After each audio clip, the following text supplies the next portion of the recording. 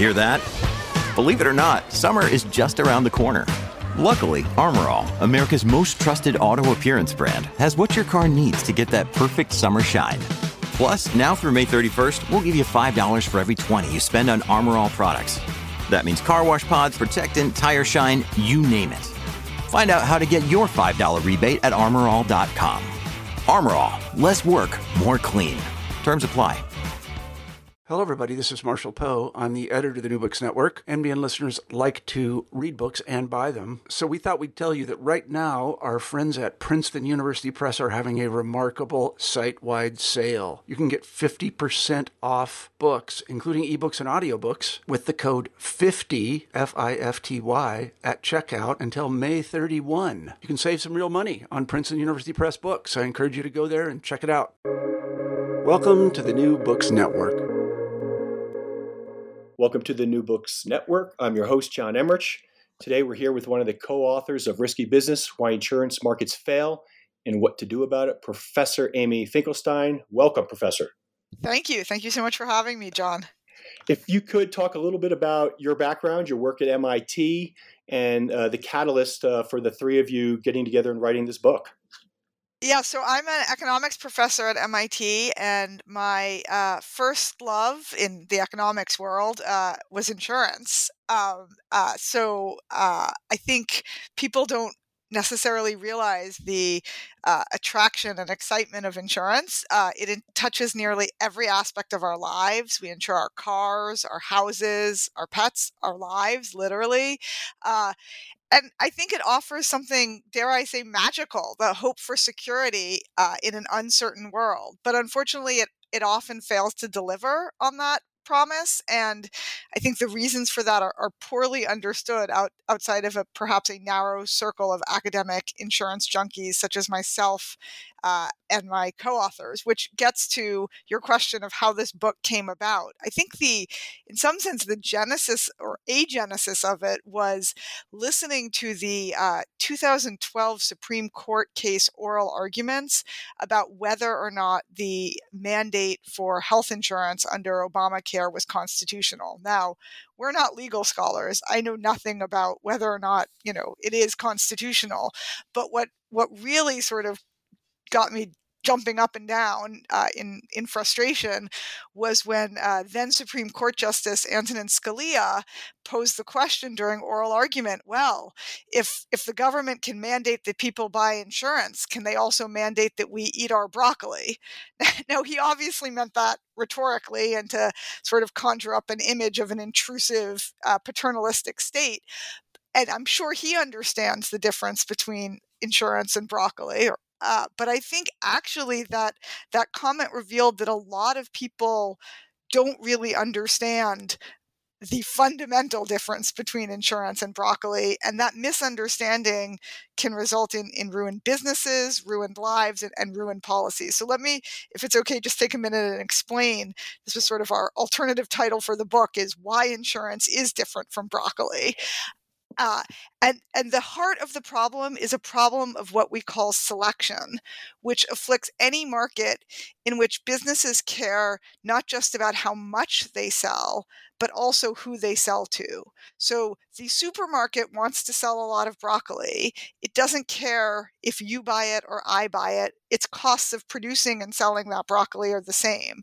But when a life insurer or a pet insurer or a homeowner's insurer is selling a product, how much it's going to cost them to provide that insurance product depends very much on whether they get accident-prone, high-risk customers or low-risk ones. And so the problem is that somewhat amazingly and surprisingly, when you stop to think about it, despite the fact that insurance companies are extremely sophisticated, they have, armies of actuaries and mounds of data, it turns out that people often know stuff about how accident prone they are, how likely they are to have big claims on their insurance, that insurance companies can't figure out.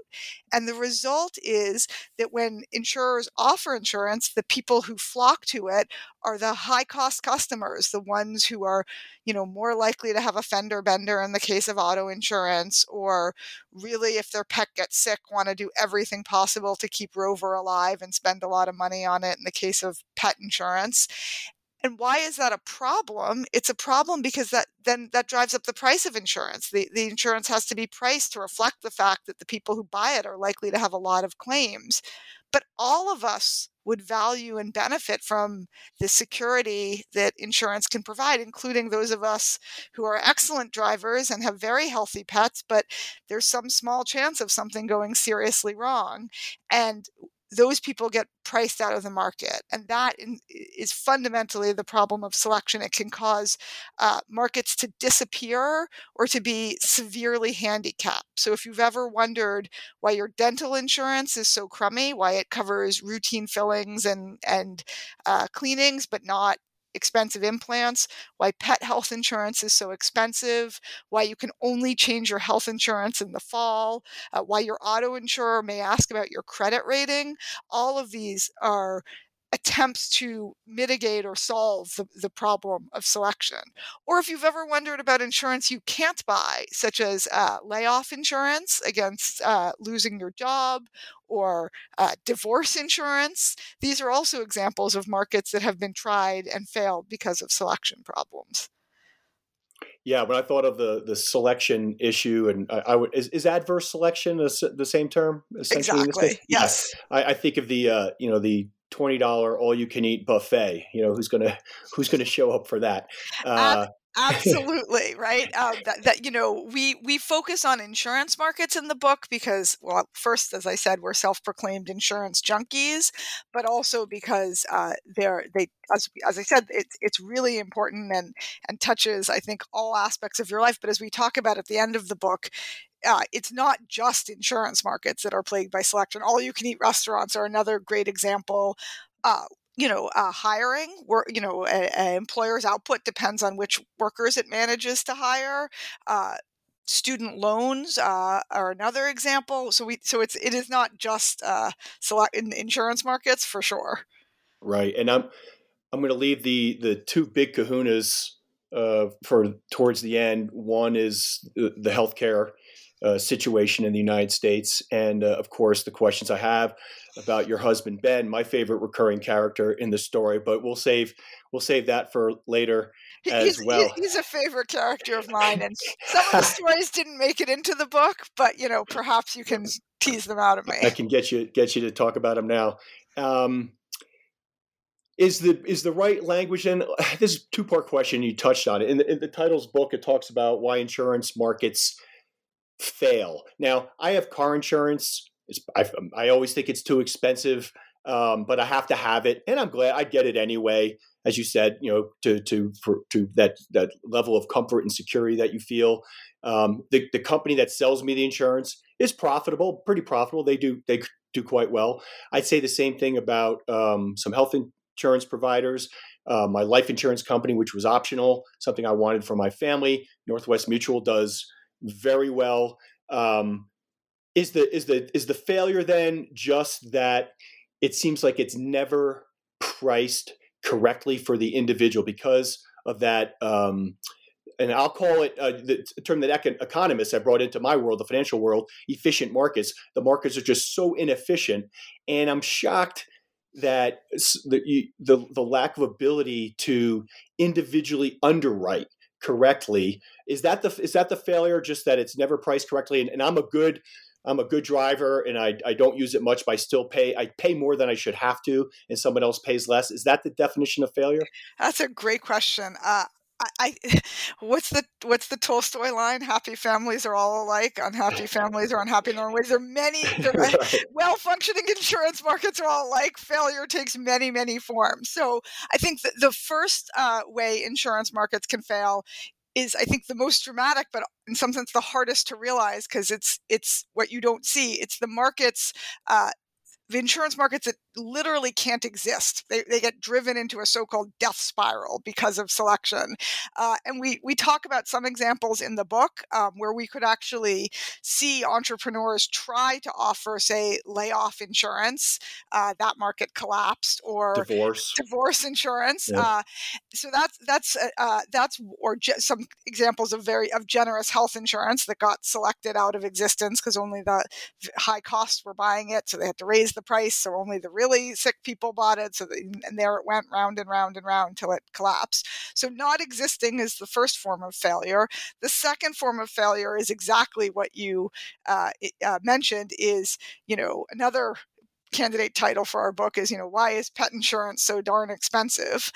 Right, is really high prices. So, for example, we have an example in the book. I think if you have a 12-year-old bulldog and you want to get a pet health insurance for them, I think it costs about $4,300 a year for a policy whose maximum possible payout is $5,000. Right? Right. So that's it exists, but it's so expensive because insurance companies find that the people who buy it are the ones who have very sick pets or pets they know they're going to spend a lot of money on. I think one of the so not existing and being expensive are for sure the most obvious ones. I think one of the more interesting and insidious ones are all of the kinds of annoying fine print or limits on insurance that you may have stumbled across and been annoyed about. So we talk in the book, for example, our co-author Ray Fisman talks about how he had terrible dental problems and needed implants and thought, great, I'll go, get good dental insurance to cover my implants. And he couldn't. Many of you will know that you can't get that dental insurance is insurance in name only. It's more like prepayment for your semi-annual cleanings. Right. And that's precisely because of customers like Ray and the rest of us all like him who are going to wait until they need the insurance to buy it. And we give other more serious examples of the book of, for example, health insurers who won't cover AZT, a very expensive drug to help with HIV. And the reason is in part because they don't want to attract customers who have HIV who will be very expensive. Other examples, though, that we talk about are not just things that won't be covered, like implants or HIV, but waiting periods. So if you've ever wondered, why when you buy insurance it says if you've ever read the fine print, it won't pay out in the first 6 months if you have an accident. That's another way of trying to prevent people from waiting until they know they're going to need it to buy it. And on the one hand, you could say, well, that's great because insurance isn't supposed to be a game. It's supposed to actually be when there's uncertainty and you don't want to face the risk, not once you know the bad thing is about to happen. But the real problem is sometimes you buy insurance and something unexpected happens in the first 6 months and you're not able to get insurance for that. Okay. Now, most of our examples are examples of, making a product less attractive, covering less things, excluding certain things, putting waiting periods in to try to deal with this selection problem at the real cost of providing less insurance. So it's not a perfect solution. There are examples, and I find these kind of interesting, where actually insurers try and make their product more attractive to the customers they want to attract. So one of my favorite examples in the book is work that researchers Cooper and Trivedi did, showing that if you've ever wondered why some health insurers will bundle with their offer of health insurance a discount on your gym membership, you might have thought, oh, that's because my health insurer wants to keep me healthy. Spoiler alert, that's not the reason. There's actually some evidence we talk about in the book that suggests that these types of, wellness programs unfortunately don't do much for your health, but what they do is attract the customers who can at least delude themselves into thinking, I'm going to really use that gym membership a lot. In other words, the low-cost, healthy customers. So that's another thing that insurers will do to try to attract the customers they want and avoid the ones they don't want.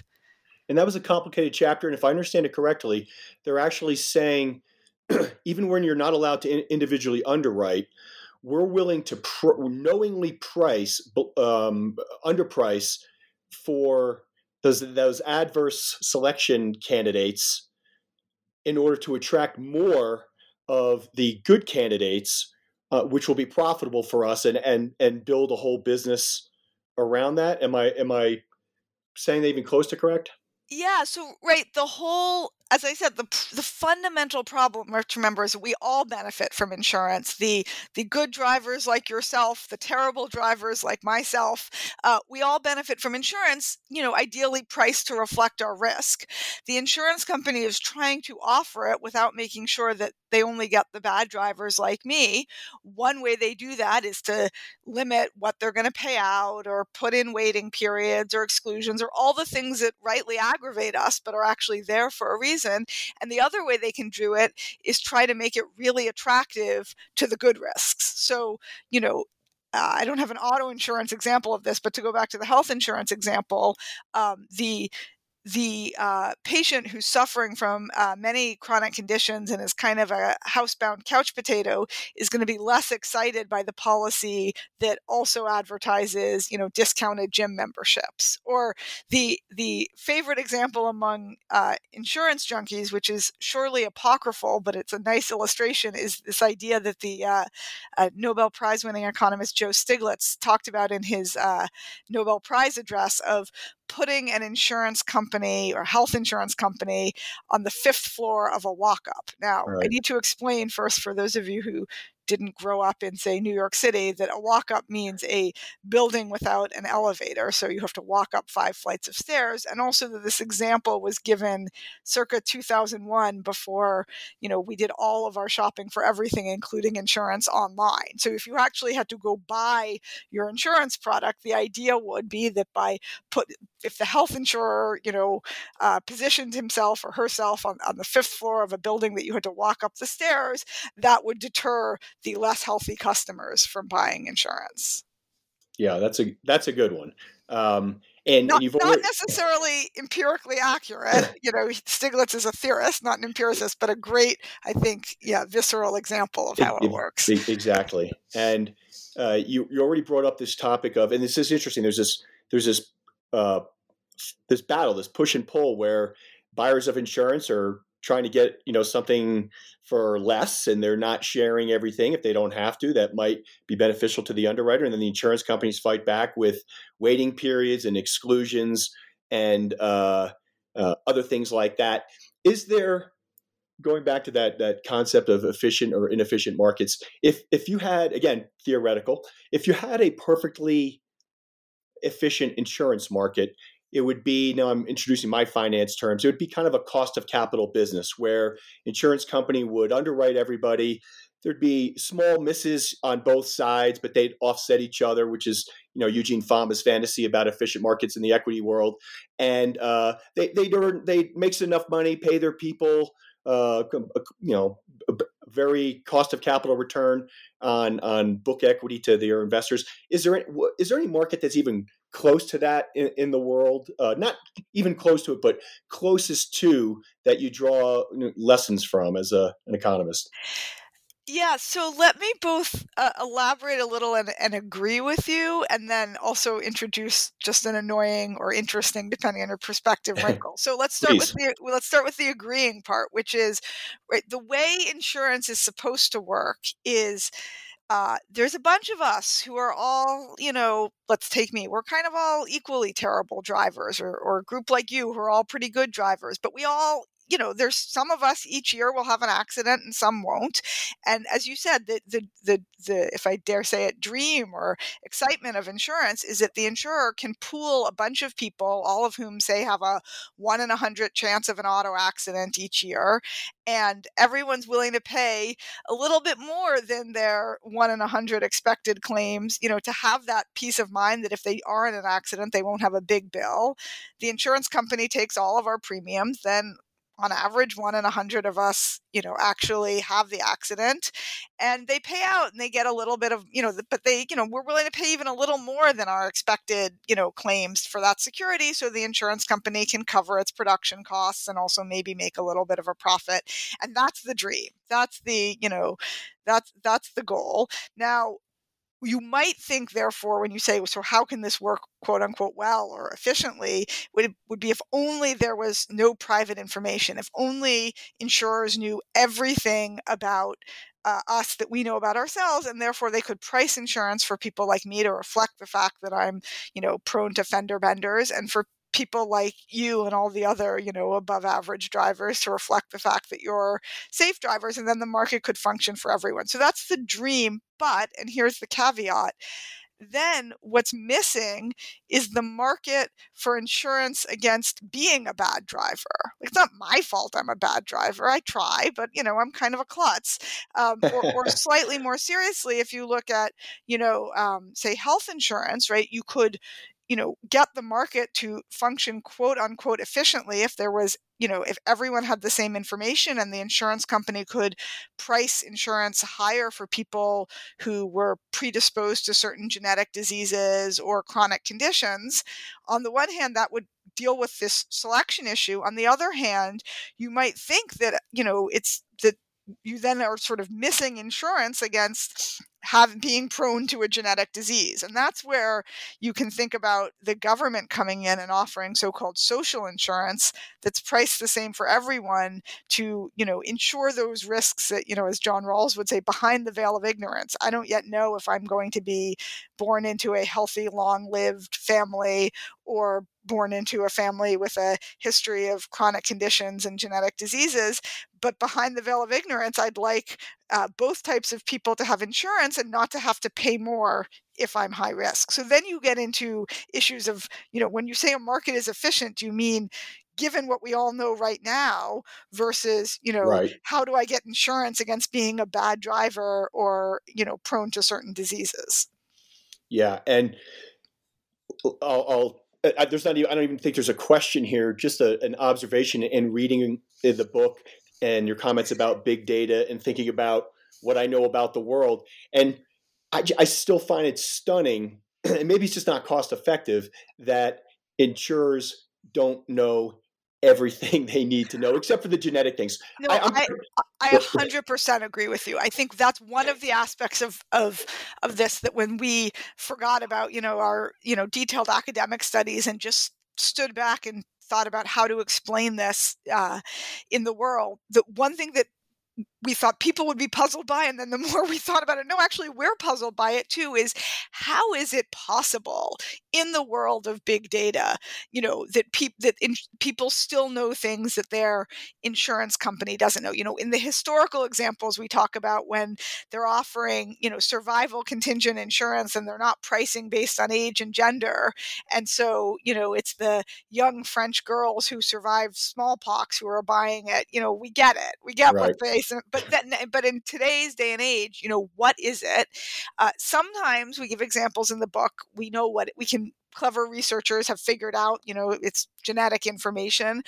We give also some anecdotal information. So, I actually, the first time I bought automobile insurance, I was in my late 20s in graduate school, and my automobile insurer looked at my driving record, which they do ask about, and they saw that I'd had a driver's license for 10 years and I had an absolutely spotless driving record. What they didn't know, but of course everyone who knew me knew, is that I was actually a terrible driver. And the reason I had a spotless driving record is that I had gotten my driver's license at 17 in growing up in Manhattan, only because my mother told me everyone needs a driver's license. It's an invaluable form of ID. And I hadn't driven in 10 years until I Right. got my first car in grad school. So yeah, I had a spotless record, not because I was a good driver, but because I hadn't driven. So sometimes we can find, examples or stories like that, and then the flip side of that, we talk about my co-author, Laurent Inev, who felt that, so my auto insurance was priced too low for me. His was priced too high. It was priced to reflect, two teenage boys in the household. But in fact, there had been an agreement that when the older one went to college, the car would become in the sole possession of the younger teenage boy. However, his older one went to college within 10 miles of his house. So the insurer says, no, you have two teenage boys living within a 20-mile radius or 100-mile radius or whatever it was. We're going to price the insurance to reflect that. He knew that, in fact, only one reckless teenage boy would be driving the car, right? So sometimes you know what the private information is, but I think honestly, in many of the examples, we don't. We give the example of life insurance in the book where there's this fascinating work that the economist Dai-Feng He did, in which she looked in survey data where they asked people, about buying life insurance, and they asked them an enormous amount about their health, their family conditions, their family history, their lifestyle choices. And yet and in fact, insurers ask about all that. Even despite all that, when she looks over time, the ones who buy life insurance do have a higher rate of death over the next 10 to 15 years. And we honestly don't know what it is that people know about themselves that insurers don't.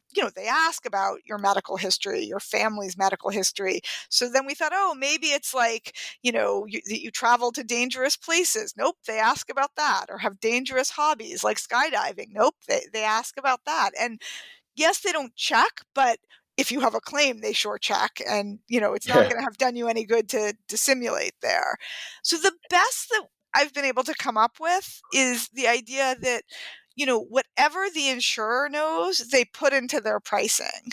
And so you may not be, or I may not be as good. I'm surely not as good as in the insurer at, writing down an actuarial model of my 10-year death probability.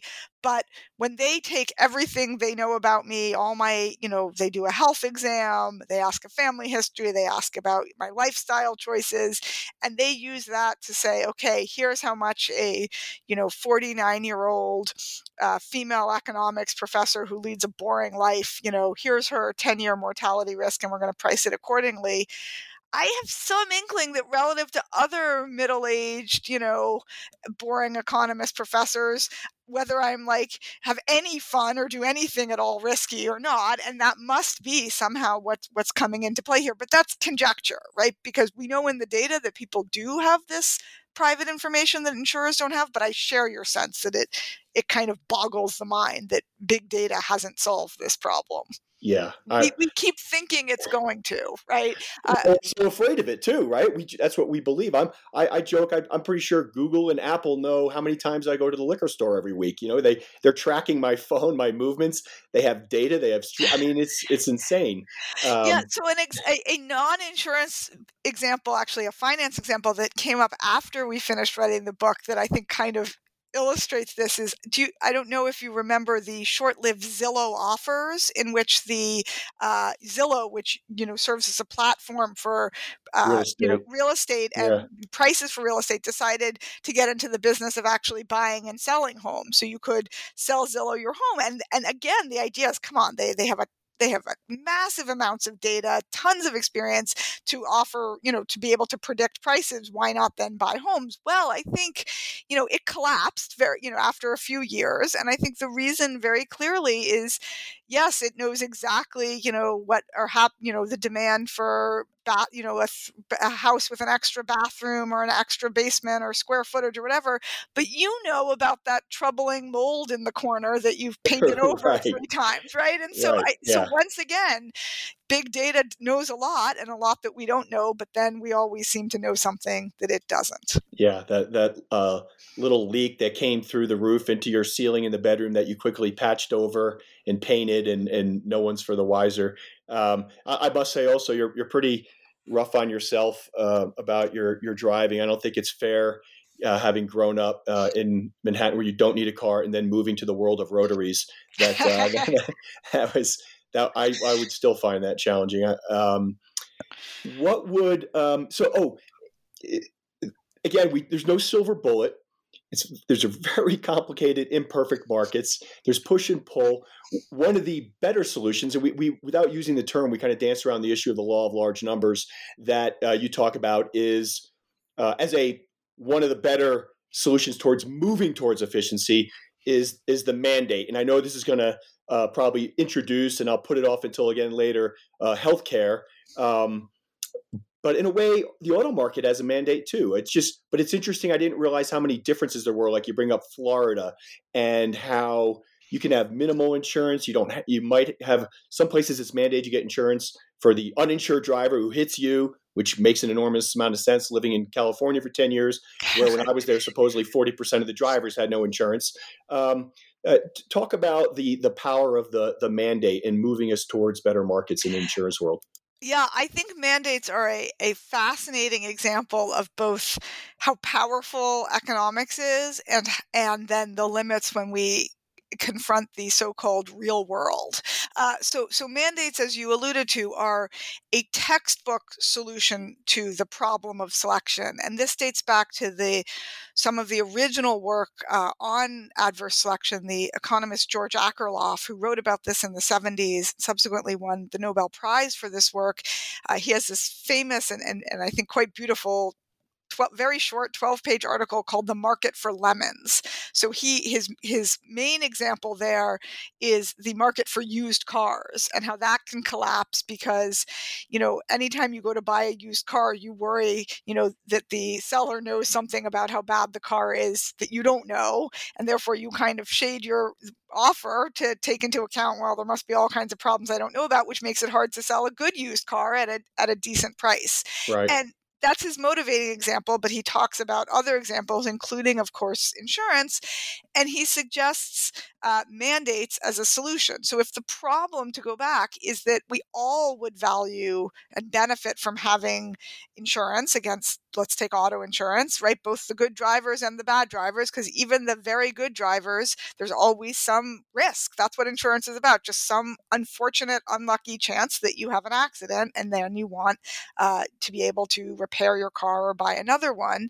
But the problem is that when insurers offer it, the high-cost accident-prone drivers are going to flock to the market, driving up the price and pricing out the low-risk drivers.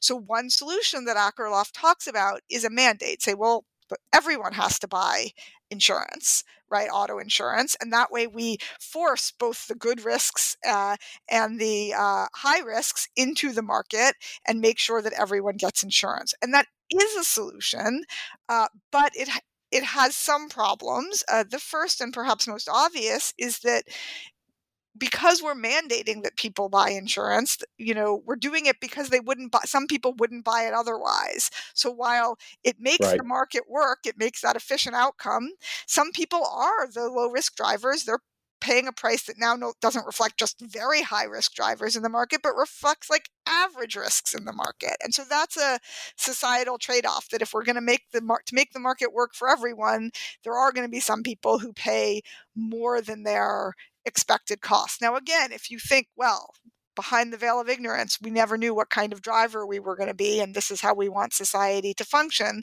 maybe we're okay with that. The other two problems, or at least two. So one is the one you talked about when you mentioned, as we mentioned in the book, that just saying, well, we're going to mandate everyone has auto insurance is only the first step. You then have to decide how much auto insurance, and you get, what we call the Goldilocks problem, right?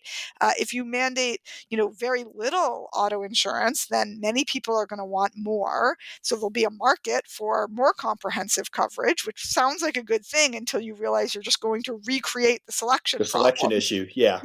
Right. Everyone wants a little more. A lot of people want a little more coverage, but it's going to be priced reflecting that the more accident prone are likely to buy it, and therefore it can drive either the price up or the market out of existence. Of course. The other thing about mandates, which we kind of don't think about and yet is always there, as you commented, in California, there was a mandate, and then you had to get extra insurance for, in case you got hit by an uninsured driver. So just stop and think about that for a second. There's a mandate to have auto insurance, and yet there are uninsured drivers, right? Right. I said that, one of the key points of our book is to realize that insurance isn't like broccoli. But one way insurance is like broccoli is if you've ever tried to tell your toddler, to eat their broccoli, that saying doesn't make it so. And similarly, mandating that everyone have insurance doesn't make it so. You need to think about how you're going to enforce that. And, depending on either the sticks in terms of fines you offer or the carrots in terms of subsidies and discounts, just simply having a mandate doesn't necessarily mean that everyone will have insurance. And so you can Right. also recreate the selection problem purely on the enforcement margin. Yeah, and just a new source of inefficiency. So a couple more topics before we get to healthcare specifically. We talked before I hit record about the target audience who might listen to this, everyone from other professors of economics, experts in insurance, people who are just interested. Everyone, as you pointed out at the beginning, is a consumer in ways they know and ways they don't, and exposed to insurance. One of your co-authors is a behavioral economist. That is a topic that has almost gone mainstream thanks to Thaler and Sunstein. I'm a huge fan of it, and Kahneman and Tversky, the psychology of our decision making. What does behavioral economics say about this issue? You actually, the word nudge shows up a few times in that one chapter. Did they have any solutions or recommendations? Again, just anything else they've come up with that could nudge the markets towards efficiency by nudging proper behavior? And I'm going to stop using that word and let you expound a little bit.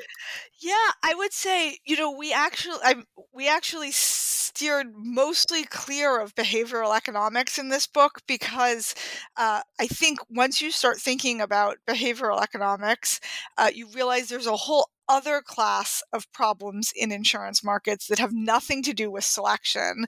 So far, we've focused on the problem of everyone should, want insurance to cover this risk, and yet the market doesn't work, is inefficient, as you said, or fails, as we colloquially say. There's a whole other class of problems, which is people either not realizing they need insurance because, people don't like to think about, terrible things that could happen in the future, like going into a nursing home. So they put off buying it, or they underestimate the risk of it.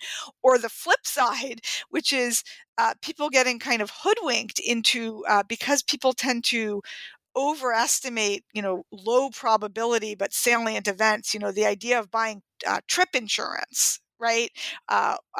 Or a warranty on your your $80 toaster. These are, insurance is about the big risks in life, the thing that could really make a big difference in your life. And it's unfortunate if your toaster breaks, but those warranties are priced to sort of take advantage in some sense of the salience of the thought in the moment when you're buying it, and they're often priced in a way that just it makes no sense to pay, say, $10 for a warranty. I remember when we got our last car, the salesman was trying very, very hard, with one discount after another to get us to buy a warranty on the car that would only kick in after the manufacturer warranty was up, and up to some very limit after that. And we had to keep pushing back and using all of our economics knowledge to say, no, we know this is not a good deal. They make it, you're buying a car, it's so expensive, it's very visceral to think, oh yes, I want that extra security. So in some sense, behavioral economics introduces an entire other class of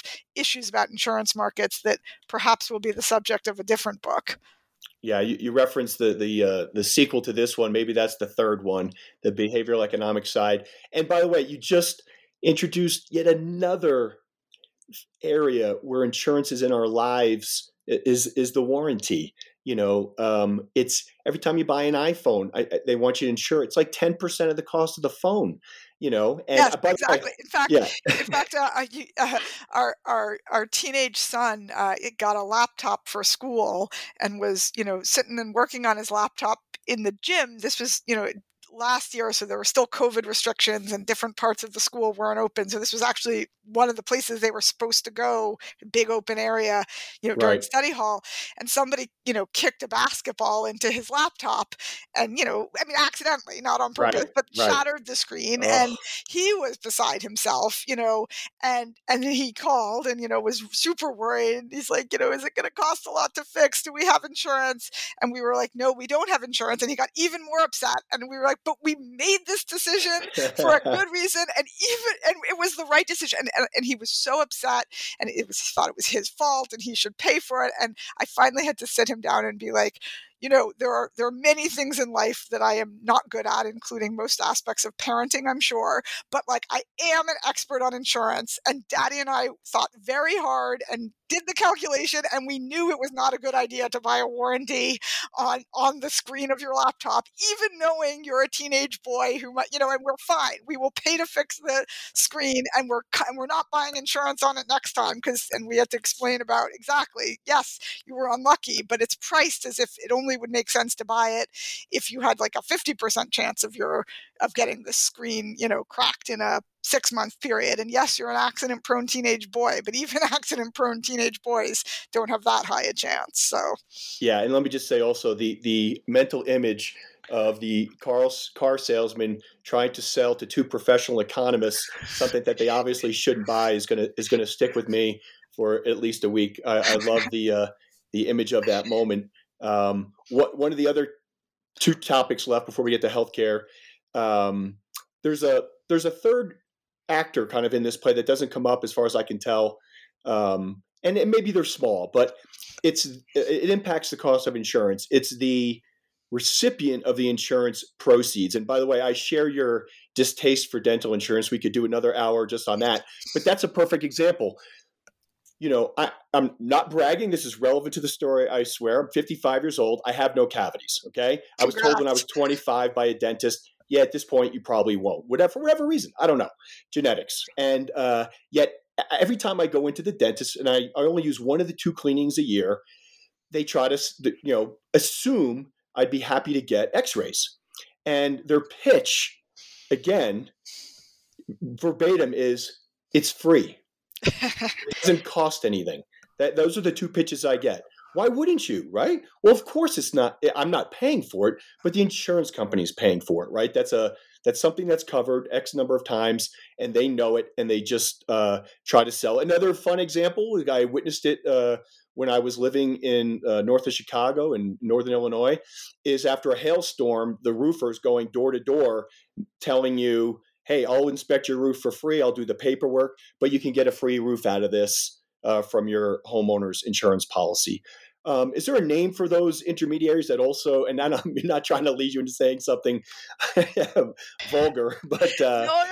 There actually, all these questions are making me think of, we tried very hard to stick to one topic and explore it in detail, but you're raising all the other fascinating aspects of insurance that we didn't cover in this book. And the one you're referring to has a somewhat, technical name in economics called moral hazard. Okay. Right? It's the idea that, right, again, the purpose, it's a different form of private information. It's the hidden action that the insurer doesn't get to see everything that the customer does. And so insurance is priced to avoid risk, but then the fact that you're less exposed to risk can make you more willing to bear risk because, so getting an x-ray when it doesn't cost you anything, right? The purpose of the dental insurance is if you need an x-ray, it's right. supposed to pay for it. But if now that x-rays are free, you're more likely to get them, or you want to get your roof repaired because it'll be free. That's called moral hazard, and that also can drive up the cost of insurance because, again, then we have to price the dental insurance to reflect not just the typical risk of needing x-rays or even the risk of people with bad teeth who may disproportionately be buying dental insurance needing x-rays, but adding in the fact that, well, when it's free, lots of people are going to get x-rays even if they don't quote unquote need them. One of the biggest examples of this comes up with unemployment insurance, which the government provide some amount right. of unemployment insurance to many workers. And the point is so that in the unfortunate event that you lose your job, you have some resources coming in so that you can continue to pay your bills, pay your rent, buy food, etc., while you search for and try to find another job. But the very fact that now being unemployed is not, it's still terrible, but it's not as terrible as it would be if you didn't have some unemployment insurance coming in. That's the point of insurance, but right. It can therefore make, and there's a lot of empirical evidence on this, it can make people take longer to get to to find a new job because they're going to be more picky about the job or search a little less hard because they do have a cushion. That cushion is supposed to be there. It's doing a good thing, but it can then drive up the costs of insurance. And that the term for that is moral hazard. Okay. One more topic. As I said before I hit record, there are people that are going to be listening to this and go, God, you've got to ask her about this. You have to ask her about that. And I'm sure as a medical doctor at a family gathering, someone might look for that. Hey, what do you think about this? That, free advice. You must get asked by family members, friends, neighbors, relatives all the time. What do you think about X? And so I'm just going to throw out a couple to you that I've thought of. You already talked about pet insurance. I have 3 dogs. I've looked at it and said, no, that doesn't make sense. Long-term care insurance. I mean, it's just kind of like health insurance, I guess, right? Where I know something they don't. What do you advise friends and family when it comes to long-term care insurance? Right. So long-term care insurance, which covers home health care or nursing home care, is an example of a market in which there's evidence of this type of selection problem. So, for example, the economist Emily Oster, before she became a household name for her advice on, raising young children, actually did some really interesting work on the selection problems in long-term care insurance, looking at people who have a parent with the Huntington's chorea disease, which is a extremely debilitating disease. It hits in your post-reproductive age, so that's why it hasn't been weeded out. It's a genetic disease, and it usually comes with needing many years or even decades of nursing care. And so if you have a parent with this disease, because it's a dominant gene, you have a 50-50 chance of getting Huntington's. And she and her co-authors find that, in fact, people who have a parent with this disease are more likely to buy nursing home or long-term care insurance. Also, among the people who then do a test for whether they in fact have the gene, they have a 50-50 chance. Those who win the genetic lottery and don't have it are less likely to buy nursing home insurance than those who find that they unfortunately do have the gene. So that's to say that selection exists in the market. That doesn't mean you shouldn't buy it, even if, you might be a higher risk type, or you might just be a very risk-averse type. So even if you think you're low risk and fortunately not going to need this insurance, you still might want it, and you still might be willing to pay a little more just for that security and peace of mind. So my advice for people who want it, I have 2 pieces of advice. One is sort of generic to any insurance, and the other is specific to long-term care insurance. So the generic advice is, if you think that you are in fact a relatively low-risk customer, but you want the insurance for the peace of mind, one of the best ways to get a good deal on insurance is to be willing to buy the policies that come with some of the limitations, like waiting periods or Right. deductibles. Those come at a cost. Those are real insurance that you're missing, but they're priced in a way that can make it much more advantageous, because they're not appealing to people who are very high risk. So an example, which I don't think we put in the book, is when we bought our first home. I searched high and low for the highest homeowners deductible known to man. I mean, a lot of homeowners policies, which are actually insuring a really large expense, namely your home, they have like $1,000 deductible, $500 deductible. I managed to find a policy with a $10,000 deductible. Right. A few years after we bought our home, we live in Boston, and there was that horrible 2015 winter with massive amounts of snow, and everyone's home, including ours, had ice dams. We blew through our deductible, unfortunately. The following year, we had an unfortunate water leak, flood in the basement, blew through the deductible again, caused my long-suffering husband to remark somewhat wryly that it sure was expensive being married to an insurance expert. Yet the truth is, at this point, we've lived in the house for about excuse me, we've lived in the house for about 13 years. And despite those two, fairly large disasters, it's still been the case that we've saved money by paying the much lower premiums on the policy with the $10,000 deductible. No, don't worry. We'll get back to Ben. And we'll get to him. But then my other piece of advice, which really doesn't have much to do with selection but about nursing home insurance, which goes back to behavioral economics, is if you're buying it, most people are buying it, say, in their 60s. And if you do end up needing a nursing home, you're much more likely to need it in your 80s. So you really want to get a policy in which the benefits, the amount they'll pay per day in the nursing home, will rise with inflation. Otherwise, you'll buy something now that looks kind of good based on current nursing home, daily rates, and by the time you may need it, it will be substantially less good. So that's my other little piece of financial advice. One more that I think people would want to hear about, and it jumped out at me in the book, and coming from the investment side of this discussion, is annuities. When it first came up in the book, I was apoplectic because it was, everyone should have this. Why don't more people have it? And from my perspective, all you hear about is it's just too expensive.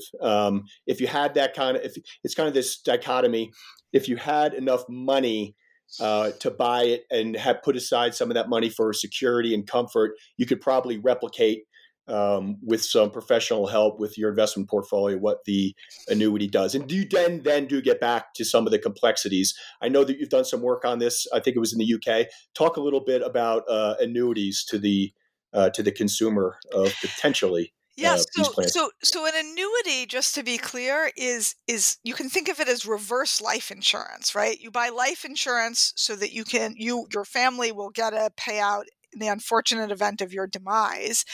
Annuities are payout as long as you live. So they're survival contingent payment streams. So let's start with why you would want them. You sort of said, and I think a lot of people have this intuition, if you're fortunate enough to retire with enough money that you could buy an annuity, you can probably just get a good financial planner to help you deal with your money in retirement.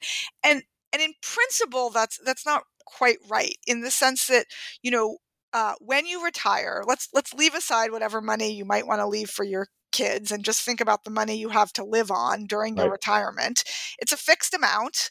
And, imagine it was just a lump sum that was given to you when you retire.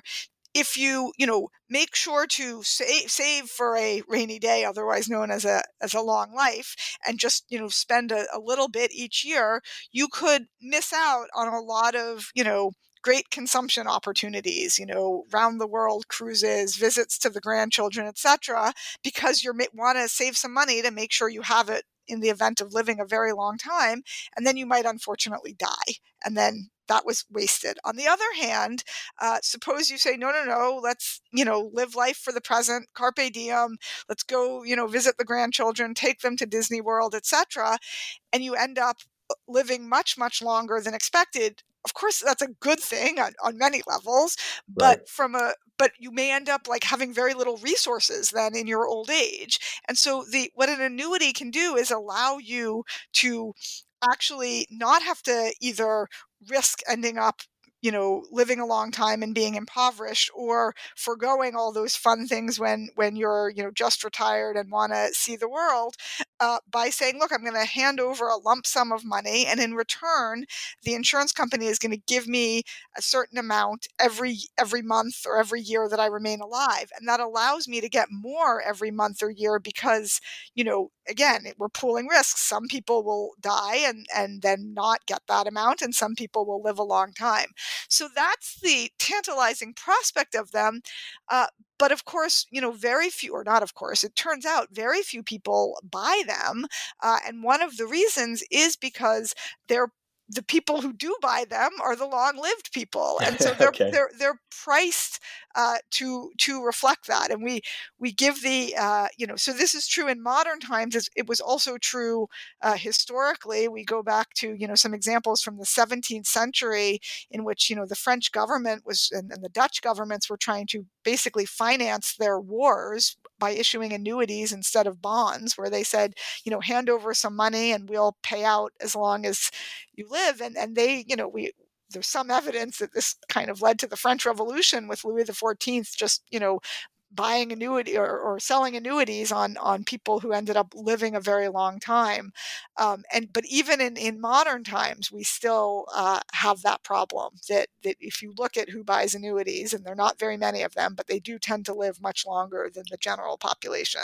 So full circle to selection again. And Exactly. I will tell you, as a financial advisor that also had a mortgage license, I've been predicting for 5 years that reverse mortgages would make a comeback. Oh yeah, you're hitting on all the economists' favorites. So reverse mortgages are another example of a market that economists think should exist and then don't, and selection is one of the reasons. A Right. reverse mortgage is many elderly don't want to leave their home, but and they wish though they had more money for food and clothing and travel, and in principle they should be able to take out a policy that basically says to the bank, you get my home when I die, and until that point you give me some money each year.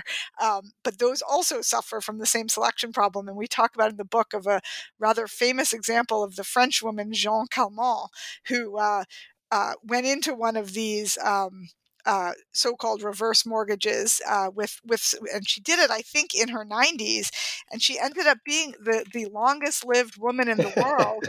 She lived to 122, I think, and the person who had bought or sold her this reverse mortgage, I think she outlived him as well. So these are the types of problems. Yeah, that was a great story, and I actually wanted to bring it up, but I was too terrified to pronounce her name. So I'm glad you did it for me. I'm mangling it, but I No, I don't think so. All right, let's go to healthcare. You work in public policy and health. You also work in government intervention. This topic brings so many things we've talked about together, including the ACA, the mandate that was debated at the Supreme Court level. How do I want to start this? You do talk in the book about the potential of high deductible plans. And you also referenced something earlier, and I was writing because I didn't want to forget it while you were talking, that there are people who are just uninsurable. Once you have this XYZ genetic disease, is there a blend of approaches where you have private insurance, like the government takes over flood insurance, so you can't, that's a whole nother topic for me, and another moral hazard maybe. But what are your broad conclusions about what we need to do if you had a magic wand? Obviously there's politics, but you, the economist, has a magic wand and you could change everything. And it was not going to be perfect. We'll say that up front. What are the changes that you could see making to our health insurance situation? I'll just share another anecdote. I'm also spent some time in the sustainable food world, and it could be apocryphal, but there's a saying that 50 years ago we spent twice as much on food as we do on healthcare. Now we spend twice as much on healthcare as we do on food, and insurance is right in the middle of it. And there's we're right there. There's government intervention. There's still private markets all trying to do it together. That was too long a preamble, but I'll let you talk a little bit about what you're thinking about our insurance situation. So you're thinking about health insurance in particular. Sorry, health insurance. Yeah. Yeah. So, okay, I'll say a couple of things. I think the first is our main message in the last third of the book, which is about policy solutions or quote unquote solutions, is that there are no panaceas or simple answers, and anyone who tries to tell you otherwise is selling you something. There are, but when you understand the problem of selection, you can understand some of the trade-offs better. So one example we talk about, which relates to this earlier issue of fairness or insurance against being a unhealthy person. One of the ways that governments tried to solve this problem in New York and New Jersey in the 1990s in the market for health insurance that isn't provided by your employer, so the sort of small group or individual market, is they said, look, we shouldn't be penalizing people who have the misfortune of having a diabetes or predisposed to a genetic disease. So we're going to impose what's called community rating and guaranteed issue. And let me say, it did guarantee issues. So community rating means everyone in the community gets charged the same price, that insurers can't charge different prices based on your age or your health. And guaranteed issue means, and they have to sell to anyone who comes. So one way you can, if you have to charge everyone the same price, you can say, okay, we'll charge everyone the same price, but we're not going to insure everyone. So they said, no, you have to you have a price of insurance. It has to be the same for everyone, and you have to be willing to sell to anyone who wants it. That was to deal with these genuine and real issues of fairness. On the other hand, what happened, it was a classic death spiral that the people who came to buy when, price wasn't priced on age or pre-existing conditions were older people and people with pre-existing conditions. That drove up the price of the insurance because they had, the state had to cover, or the insurers had to cover their claims. And then only the really, sick people were willing to buy, and the market ultimately was driven out of existence. So, is that fair? On the one hand, yes, everyone has access to the same non-existent insurance policy. It's fair, Right. but it's kind of, got to, a bad situation for everyone.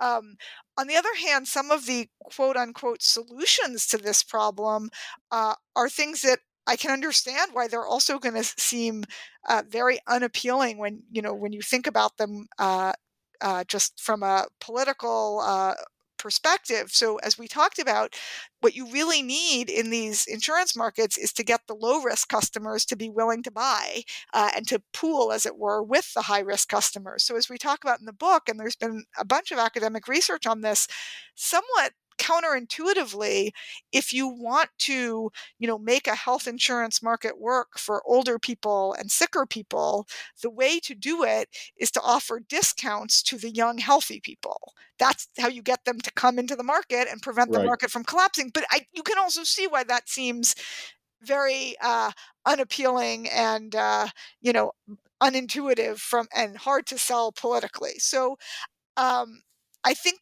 our main lesson on the in terms of dealing with selection in health insurance markets is to say, or any market, is to say, there are no easy solutions. It's not a case of the dumb politicians in Washington just not getting it.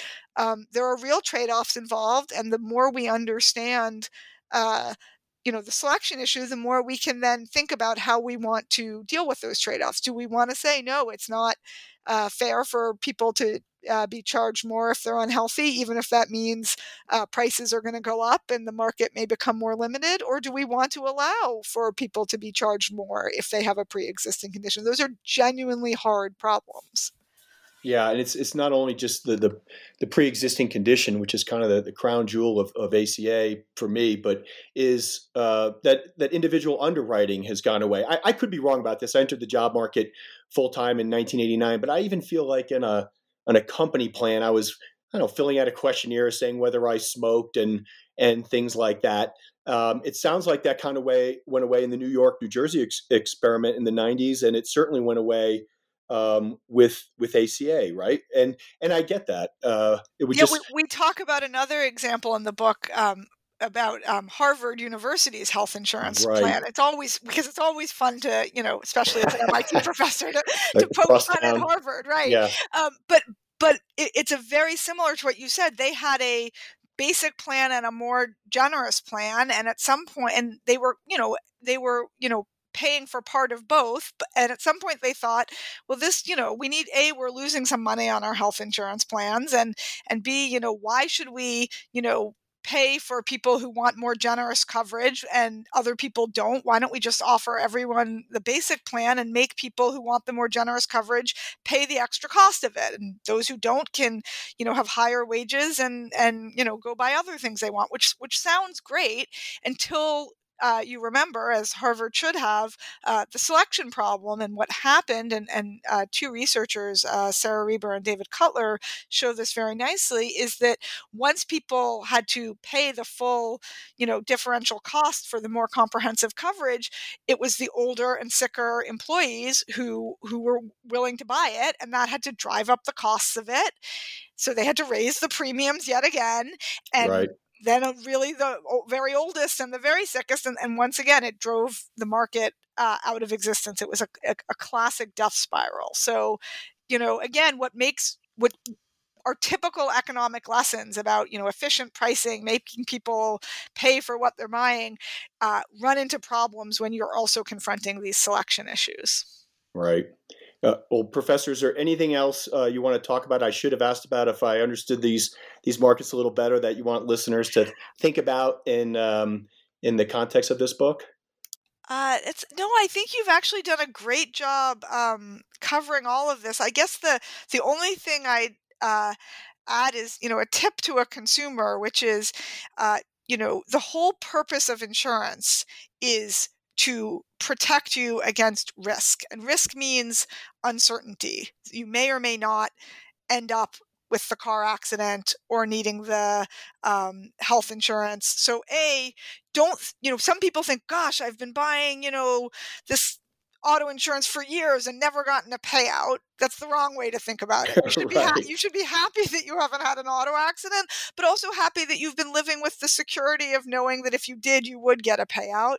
And then the other thing I'd say is, don't wait until the risk is realized to buy the insurance, because that undermines the purpose of insurance, and insurers are smart enough to have figured that out. And so one of the examples we give in the book, again, poking a little fun at my long-suffering husband, is when he was in graduate school, he had a fairly basic AAA roadside assistance policy. He's a grad student. He doesn't have much money, but he loved his hometown mechanic, which was only about 40 or 50 miles away from where he was in grad school. And so when his car ultimately did break down, he decided he wanted a tow to his hometown mechanic, and his basic AAA didn't cover it. It covered only, I think, 10-mile towing radius. So Right. this was like in the very early days of cell phones. I think he had his first cell phone, and he thought, well, he's quite clever. He just stands there with his car, smoking by the side of the road, and he calls up AAA and says, I'd like to buy the Platinum service, the one that will tow,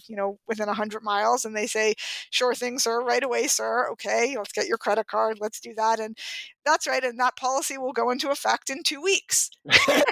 Right. And so, don't be like my husband in that respect and wait till your car is broken down by the side of the road to, get the insurance that you might have want in that scenario. Well, for folks who are all going to go buy the book and read it, don't skip the epilogue where there's one more great Ben story.